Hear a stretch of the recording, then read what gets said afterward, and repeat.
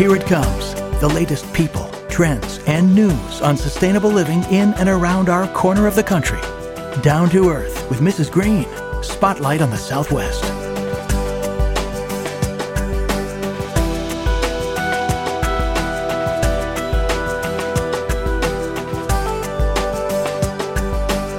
And now, Mrs. Green.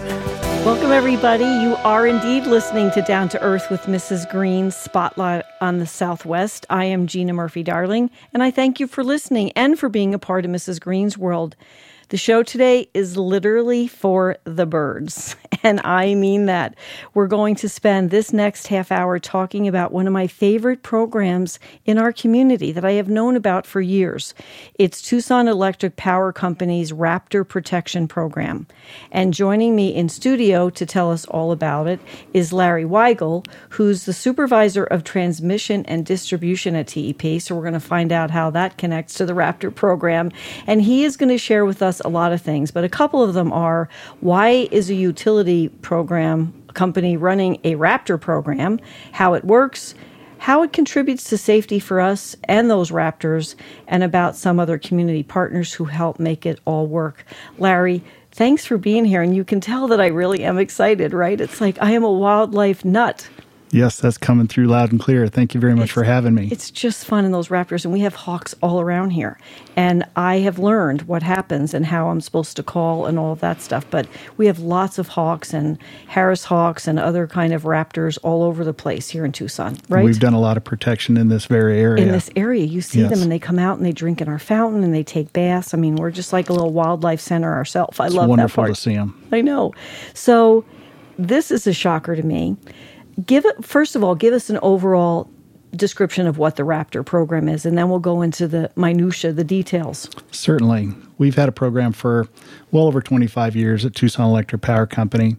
And what we do is we've got a proactive and a reactive part of the program. Reactive approach is, of course, responding to the unfortunate incidents that occur when a Raptor becomes part of the circuit and gets electrocuted as a result of that.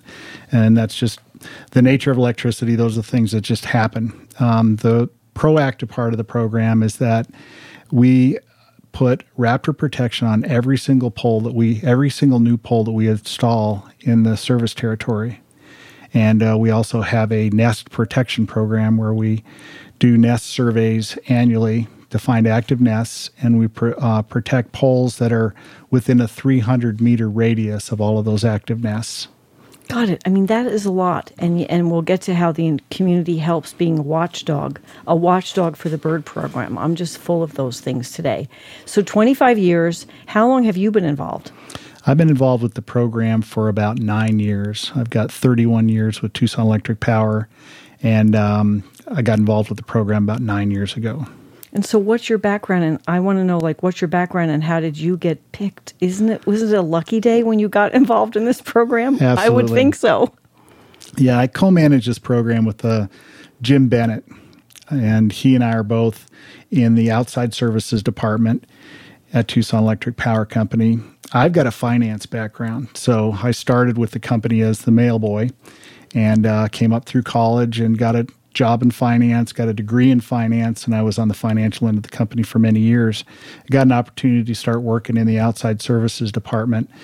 And along with that, I was hand-selected to be the co-manager of the Raptor Protection Program. Jim Bennett, my partner in the program, has got an IT background, information technology background, and he's in charge of vegetation management. So you might ask, why are a finance guy and an IT guy in charge That was going to be my next question. It's just not the natural progression of things, but it's awesome. That's to me, right. it's really awesome. Maybe now you got to a place of doing something you really love. I can't speak for you, but outside program doing all these other things is very different than doing numbers in the beautiful TEP building. Absolutely. Our predecessor, Joe Sheehy, who basically started this program, brought it up from its infancy, was about to retire. And so they asked him to hand select 2 people that he would like to carry the program forward. How awesome that is. Yeah, and he chose Jim and I because we've got a passion for wildlife and just avid outdoorsmen, and we just love the environment that we live in here in the Tucson Valley. So we were hand selected, and Jim and I both feel that this is one of our best responsibilities we have at the company. It does a lot of good. And, we live in a wildlife-rich area. The other day, I just was walking up the stairs, and at the corner of my eye, I catch a movement, and I go out, and there's a bobcat in the yard. Mm-hmm. There are stories like this. There's a Facebook page, Tucson Wildlife Sightings, and you wouldn't believe the things that we get to see in the city, and pretty safely. For the animals and for us, we kind of cohabitat safely. Wouldn't that be a good way to describe it? Absolutely. It's just, we just went out, and I'm like, James, walk at. And it's blessed to be in a city and to be able to see some of those things happen. So why the Raptor program? How has it evolved since you've been involved 8 years and you were aware of it? And how is TEP programs involved? How do you get directly involved in it? Does that make sense? I'm trying to get to a really minute point here of how does it all work? That's right. Just like anything, when there's a need, then it's provided for. TEP started this program 25 years ago, and back then the industry was relatively new. I mean, it's been part of the utility industry for a long time, but the products and services that were available back then are a far cry from what they are now. My predecessor, Joe Sheehy, tells stories about going through the warehouse and finding old rubber insulated blankets and wrapping them around some of the equipment on the poles just to provide some protection. Unbelievable. Yeah, but now the industry has grown up around the need for Raptor protection. The awareness is out there, and so there's an industry that's just sprouted up around it. Now there's a whole array of different types of Raptor protection insulators that can be applied to just about every piece of equipment on a pole. And so while the industry has been evolving, Tucson Electric Power's program has been evolving. We've worked with a lot of our community partners to help build the program that we have, and we're very proud of it. We take advantage of every opportunity like this to get the word out about it. And I love it. We're going to spread it far and wide. I can't wait till you listen to your own podcast. So the equipment has drastically improved from an old blanket to literally designed to be Raptor protection devices around it. I mean, that's a big one. And what about like when you're expanding, which still happening in Tucson, or you're going to put up new poles, do you take into consideration the impact on the bird population? Is that one of the factors you look at? Absolutely. There's a couple of different ways that birds can get themselves in trouble with power poles. Number one is the electrocution that we've talked about. And number two is collision. Now, fortunately, in the valley that we live in, we don't have a whole lot of problems with collision because we don't have... What does collision mean? It's when a bird actually flies into the wire. Got it. Okay. So it's colliding with the pole, colliding with the overhead facilities. Because we don't have a large migratory bird population with thousands of geese coming through and thousands of ducks and swans, we don't have a whole lot of problems with collision. So it's mostly just the electrocution that we have to deal with. And that's why we take every possible precaution to make sure that every pole that we put up in the Tucson Valley in our service territory has got a full complement of Raptor protection on it. And that means that all new construction is built that way. Every time we have a large blowdown as a result of a storm event, all of those new poles go up with Raptor protection. If there's any public improvement work where we have to do road widening, pole replacements as a result of any of that, all the new poles go up with Raptor protection on them. And then in addition to that, we do Raptor protection on all of our, as a result of all the nest site surveys, and on the unfortunate incidents that do occur, we protect those poles as well. Stuff happens. That's correct. It does. And it happens out in the wild, too. It's not just because of utility poles. Birds, you should see the hawks that hunt out here in my front yard. Mm-hmm. Those poor dove and quail. It's like, yeah, we have incidents out there, no protection for them. What about, I know we're going to talk a little bit about, this is not the only one in the country. It wasn't the first one.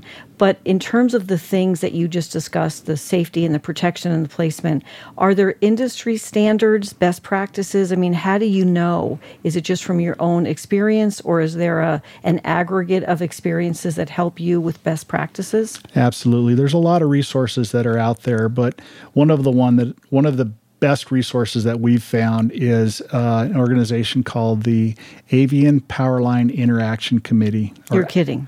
No, that's a committee. Avian, tell it again. Avian Powerline Interaction Committee. Okay. Or APLIC. APLIC, not Yes, AFLAC. APLIC. That's APLIC. Oh my gosh, Not I love to be it. confused with the insurance company. Right. APLIC. Tucson Electric Power is a member of that organization, as are many utilities throughout the United States.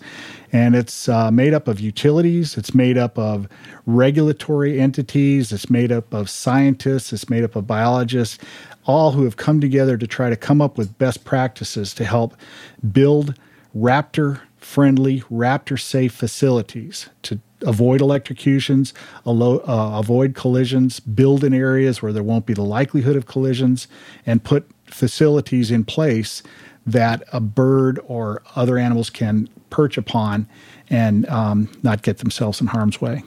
And while you're sitting here talking and I'm being fully present and listening, the other brain is saying, does everybody realize what a good thing this is for ourselves, for our community, for the planet, for caring, for the wildlife? And it should make the news more often because we need to have more good news in this day and age. And I'm sitting here thinking, this program rocks, and it should be front and center about what our local utility company is doing to help protect birds, literally. Certainly. And Jim and I think this is an honor to have this responsibility. Of course, we both have. What a great thing to say. That's right. Seriously, I mean, that is awesome. So I want to ask you this, and is this true? Because I'm not the expert on this at all. Can birds sit on the wires that you see and not be, you see all these birds, we call them bird meetings, and then the danger is when they sit on the pole, which is wood?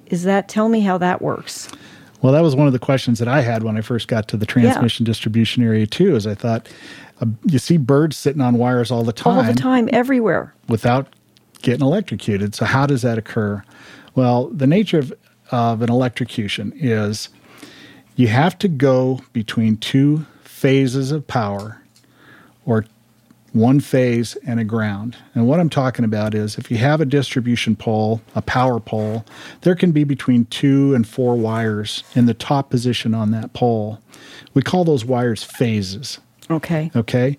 So even though they're all part of the same circuit, there's a differential in the current that flows between each one of those phases, or between the ground wire that also accompanies those phases on the power pole. Now, where a bird can get in trouble is when they can go from phase to phase or phase to ground. So just from where they're sitting on the pole. That's literally. Correct. That's correct. So technically, if you wanted to, or if you had the ability to do it, you could jump up and grab onto that one wire and be perfectly safe, as long as you didn't touch the ground or as long as you didn't touch another wire. We are not recommending this for our listeners. We don't recommend this. Don't try this at home, kids. Do not try this at home. And I'm saying, oh my gosh, that's really scary. And then it's kind of scary also that I get what you were saying, because it's the transmission of the power from the power source down to the ground to our house. That's correct. It's a complicated transaction, as I would like to say. There's nothing about that I want to learn more about. I just want my electricity to come through, especially when it's starting to get hot. So you have that. Does it matter?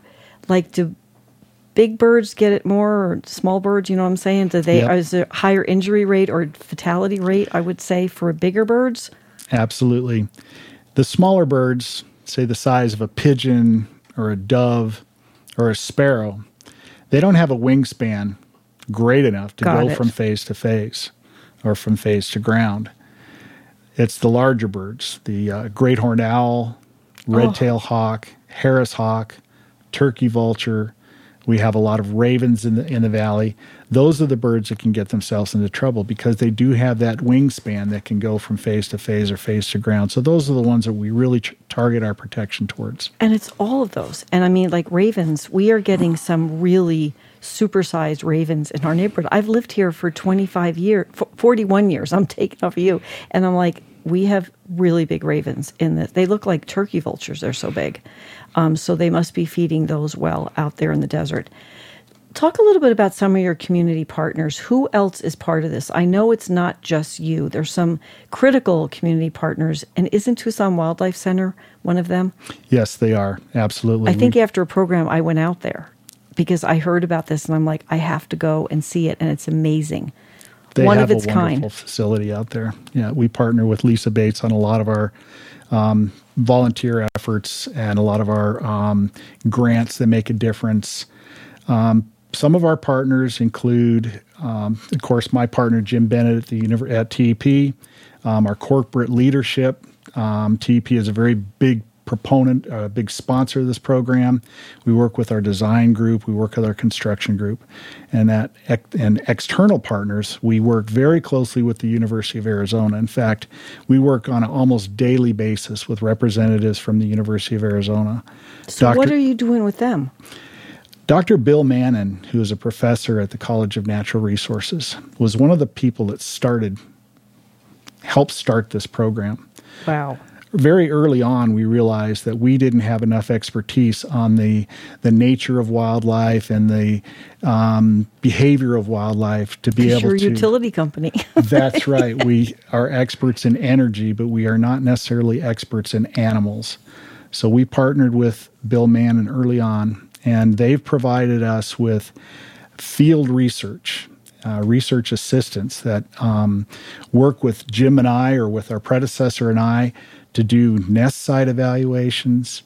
They help us determine the cause of death. If there is we find a dead bird out in the field, It's not always an electrocution. They help us determine whether it was an electrocution. They help us determine the level of protection that has been applied or level of protection that needs to be applied on these poles. And they also provide us with an annual report card of how we did in the previous year on the protection that was recommended versus the protection that was applied. And I would think then you and Jim, look at, evaluate, assess, and figure out corrective action. Absolutely. It's amazing to me. It's like everybody press pause, the thoroughness and the integration of all of the pieces. It's not just a dead bird. It's an opportunity to learn and correct and make an even bigger difference. Absolutely. It's awesome. And think of all they do with our rodent population and all those other things. So, yeah, it's good. Anybody else? I want to tag that, the College of Natural Resources. That's a great partner. Absolutely. The Arizona Game and Fish Department are actually very big sponsors of this program, too. We work with Mark Hart and Locana D'Souza, who are our partners at the Arizona Game and Fish Department, and they report wildlife activity to us. We report all of our incidents and all of our protection applied to them. We work with U.S. Fish and Wildlife Service, and our annual report goes to them just to make sure that TP is in compliance with all of the laws that govern this program. We work with Tucson Audubon. In fact, I'm going to be doing a public presentation sponsored by the Audubon this Saturday. So we do these public presentations, and Audubon has invited us out this Saturday to do one. We do volunteer work with Wild at Heart. What is that? I want to know what that is. I saw that on my show prep notes. I'm like, what's Wild at Heart? It sounds like something I'd like to be a part of. That's right. What is that? That organization helps relocate burrowing owls. That's one of their things. And wow. So if a construction is going to take place and there's a burrowing owl habitat that may be disrupted, this organization, Wild at Heart, will capture those owls, and then they'll go out and build an alternative burrow location for them, and then they tent over that burrow, allowing those owls to get acclimated. You're kidding. And then when the owls are acclimated, they lift the nets, lift the tent, and then those birds have found a new home. So TEP has volunteered to work with them to help set up some of these burrows. It's a really neat volunteer opportunity. I'm going to be all over it. I'm going to be watching it and seeing it and tagging it. And really, I had no idea. It's just another good news. Let's hear some more. I'm all for it. So I would think, based on how many people I know at TEP and how many friends I literally call friends there, they care, so they're partners in a sense. Agreed? Absolutely. All of our customers, And all of our Customers. employees are big parts of this program. They're actually our eyes and ears out there in the city that help report to us high levels of activity. If there's an unfortunate incident, if they find a nest site, we get calls from all of our customers, either through our customer service line, through Game and Fish, through Fish and Wildlife. Of course, our employees are out there all day, every day. We have line construction crews out there in the field all the time. And when they see these high levels of activity or nests or things that they think need attention, they know to call Jim and I as well. So It's really a great system, and it sounds like it's fine-tuned. So you're basically the conduit, no pun intended, for when there are sightings. I'm so good today, right? I think I'm really on. You're pretty sure. About getting the information to you guys, and then you can have a plan of action. So that's what I'd love to know. So you get the call, or Jim gets the call. What happens then? What we do is, of course, we determine, based on our field evaluation conducted by the U of A, and Jim and I, what protection needs to be applied. Based on that, we carry a map out in the field that's got all of our facilities on it. We mark up that map with a recommendation for protection. That recommendation goes to our design team. And they're actually the experts at this because Jim and I, again, we're finance and IT people. We turn it over to the people who really know what they're doing. Right. And that's our design group. They make the final recommendation of what needs to be applied. Then a work order is generated and scheduled, and then our construction group goes out and applies that protection. So give me an example when you say that protection. Could it be move the nest, build a new nest, put extra insulation on, get an old blanket, make sure it's wrapped up in there? What does that protection look like? What are some examples of the steps? It can be all of that you just mentioned. Except the old blanket. I'm sure you don't have to use that anymore. No old blankets. That's right. But Just it can new be ones. all of that. Generally speaking, what we do is we take each pole and we apply the protection that would make it impossible or nearly impossible for a bird to go phase to phase or phase to ground. And each pole is unique. Some of them just have the wires on them. Some of them have those big canisters that are called transformers on them. Right. Right? Look like a big can. Yes, I've never noticed poles so much as when I heard about the Raptor program. That's right. So some based time on ago. the equipment that's out there, we have our crews apply the protection that is recommended for that specific piece of equipment. Now, if we do have a nest on one of our facilities, the best thing to do is to wait until the babies fledge. If it's an active nest, we'll wait until those babies don't leave want the to nest. disturb it. No, you don't Got want to it. disturb it. Because if you get close to that nest, it's going to startle the birds and then they're going to fly out. And if they haven't gotten their wings yet, then there's a likelihood that they'll get injured in the fall. So we leave them until they've fledged from the nest. After that, we make a determination whether we can protect around that nest or if we can relocate that nest to a better spot. And we have these manufactured nest boxes that we've installed around town. We've got several of them are installed around town where we'll transfer the nest into the nest box and then wait and hope that the birds return. And it's not an exact science. Sometimes they do, sometimes they don't, but we've had a pretty good success rate. It's just the effort to protect them that impresses me so much. And there is a question that popped in that I wanted to ask. In terms, since I love the Tucson Wildlife Center, how do you partner with them? Do you take the injured birds there? I think that's what I remember is going in and you have this huge thing that TEP built. I'm not kidding. I went out there to take a whole tour of the place where they are reintroduced to flight if they can, have a safe opportunity to grow their the strength of their wings back. So is that pretty much the partnership with the Tucson Wildlife Center? That's absolutely right. Now, unfortunately, in an electrical event, a lot of those birds can't be rehabilitated. So we do bring them to them if there's a possibility, but sometimes that they just can't be saved. But if they can be saved, then they are experts at Tucson Wildlife Center at rehabilitating those birds. Tucson Electric Power was out there in the last few years, and we helped build this eagle fly It's massive. zone. It's massive, and it's I believe it's the only one in existence in southern Arizona. And it allows these birds that are just getting back on their wings to stretch those wings out and fly a fairly good distance and get themselves rehabilitated. And they teach them how to hunt again, and they teach them how to fly again. And when they're ready to go, they get released into the wild. And if not, they have really deluxe facilities that the birds can stay in. I mean, it's really cool. I was there, and there's some coyotes, like they're the mother and father of the coyotes, right? And every day, some of their pups come to visit. They're out in the wild. And I was there when it happened. I was like, my friend Dan was the executive director at the time, or the development director. And he's like, Gina, you got to see this. And there the coyotes came at a certain time. He said they come every day. So nature is so unbelievably beautiful and fascinating. So I'm curious about, other than Mrs. Green's World, Down to Earth, Spotlight on the Southwest, and I'm tongue-in-cheek, how do you get the word out to educate people that you even exist? I mean, we're a big city.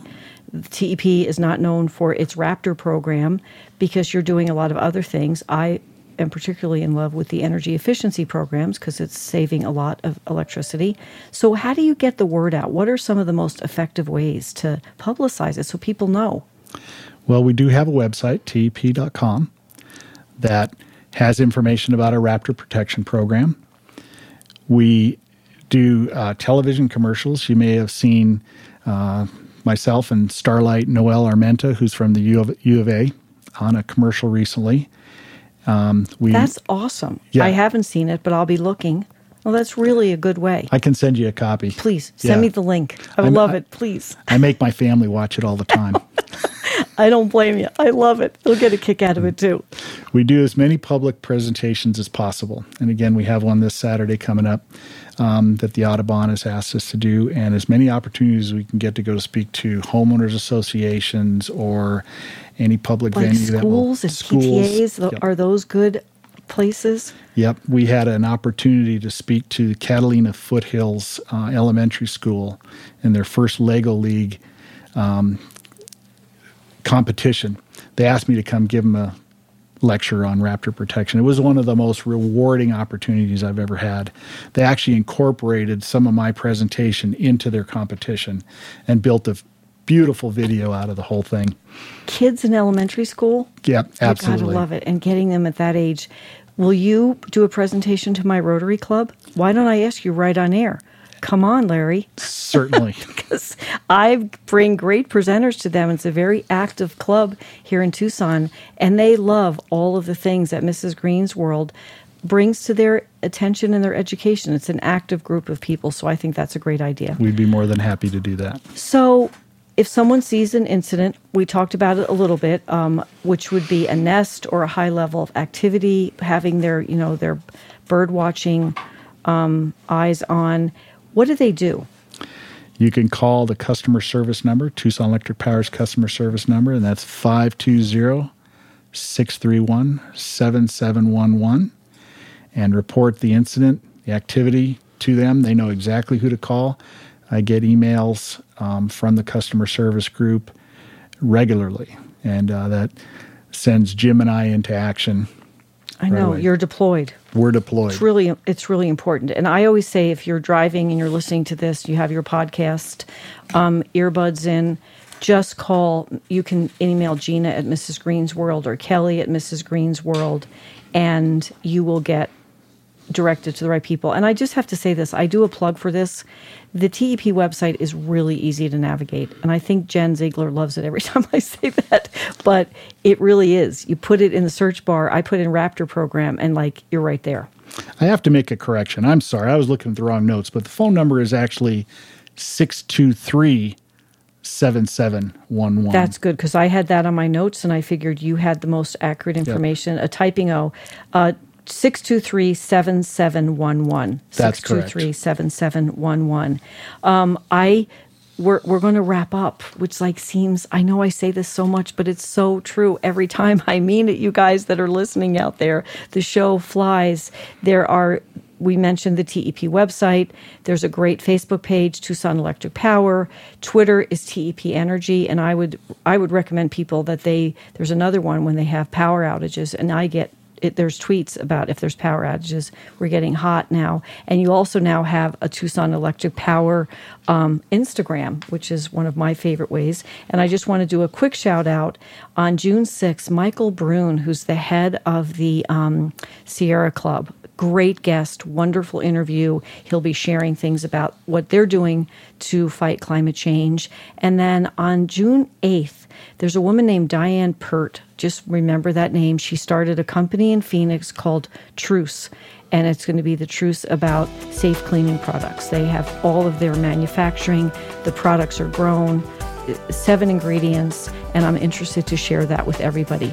So thank you, Larry, for being on the show and for telling me all about the Raptor program. And I'll ask you some things off show, like when there's a nest, can you just text me and I'll come out there. Everybody make it a great green day. And thanks to TEP for support of Mrs. Green's World and sponsoring this show. And again, Larry, thanks. It's been delightful. Thank you very much for having me. It's been an honor.